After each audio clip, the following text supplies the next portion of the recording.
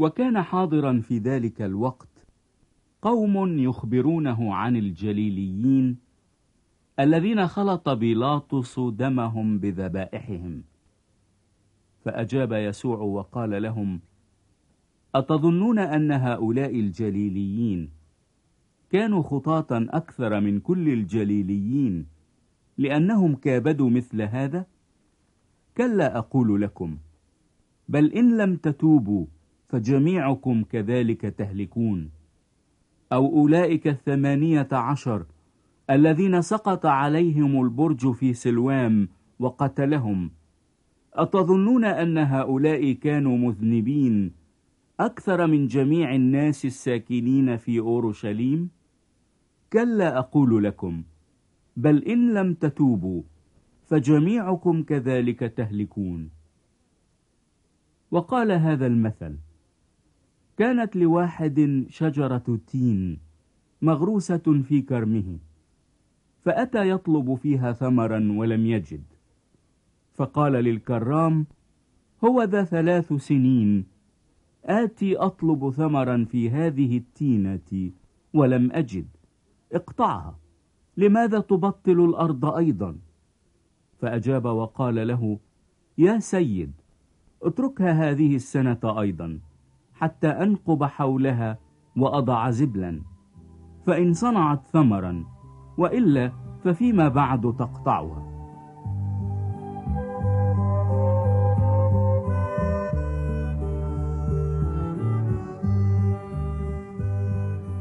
وكان يعلم في أحد المجامع في السبت، وإذا امرأة كان بها روح ضعف 18 سنة، وكانت منحنية ولم تقدر أن تنتصب البتة.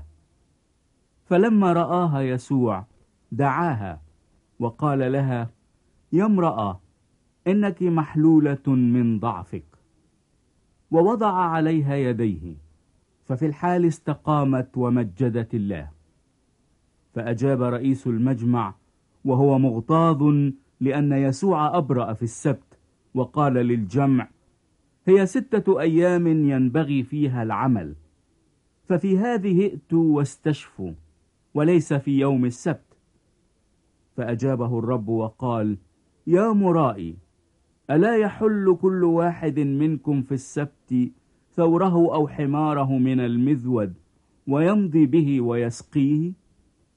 وهذه وهي ابنة إبراهيم قد ربطها الشيطان 18 سنة، أما كان ينبغي أن تحل من هذا الرباط في يوم السبت؟ وإذ قال هذا أخجل جميع الذين كانوا يعاندونه، وفرح كل الجمع بجميع الأعمال المجيدة الكائنة منه.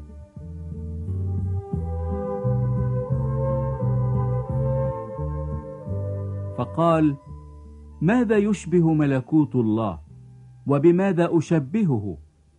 يشبه حبة خردل أخذها إنسان وألقاها في بستانه، فنمت وصارت شجرة كبيرة، وتآوت طيور السماء في أغصانها. وقال أيضا: بماذا أشبه ملكوت الله؟ يشبه خميرة أخذتها امرأة وخبأتها في 3 أكيال دقيق حتى اختمر الجميع.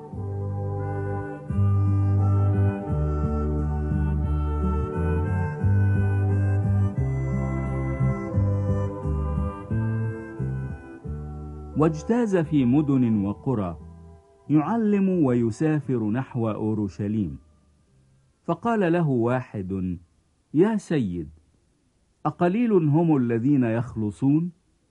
فقال لهم: اجتهدوا أن تدخلوا من الباب الضيق، فإني أقول لكم إن كثيرين سيطلبون أن يدخلوا ولا يقدرون، من بعد ما يكون رب البيت قد قام وأغلق الباب، وابتدأتم تقفون خارجا وتقرعون الباب قائلين: يا رب، يا رب، افتح لنا. يجيب ويقول لكم: لا أعرفكم، من أين أنتم؟ حينئذ تبتدئون تقولون: أكلنا قدامك وشربنا، وعلمت في شوارعنا. فيقول: أقول لكم لا أعرفكم من أين أنتم، تباعدوا عني يا جميع فاعلي الظلم. هناك يكون البكاء وصرير الأسنان متى رأيتم إبراهيم وإسحاق ويعقوب وجميع الأنبياء في ملكوت الله وأنتم مطروحون خارجا. ويأتون من المشارق ومن المغارب ومن الشمال والجنوب ويتكئون في ملكوت الله. وهو ذا آخرون يكونون أولين، وأولون يكونون آخرين.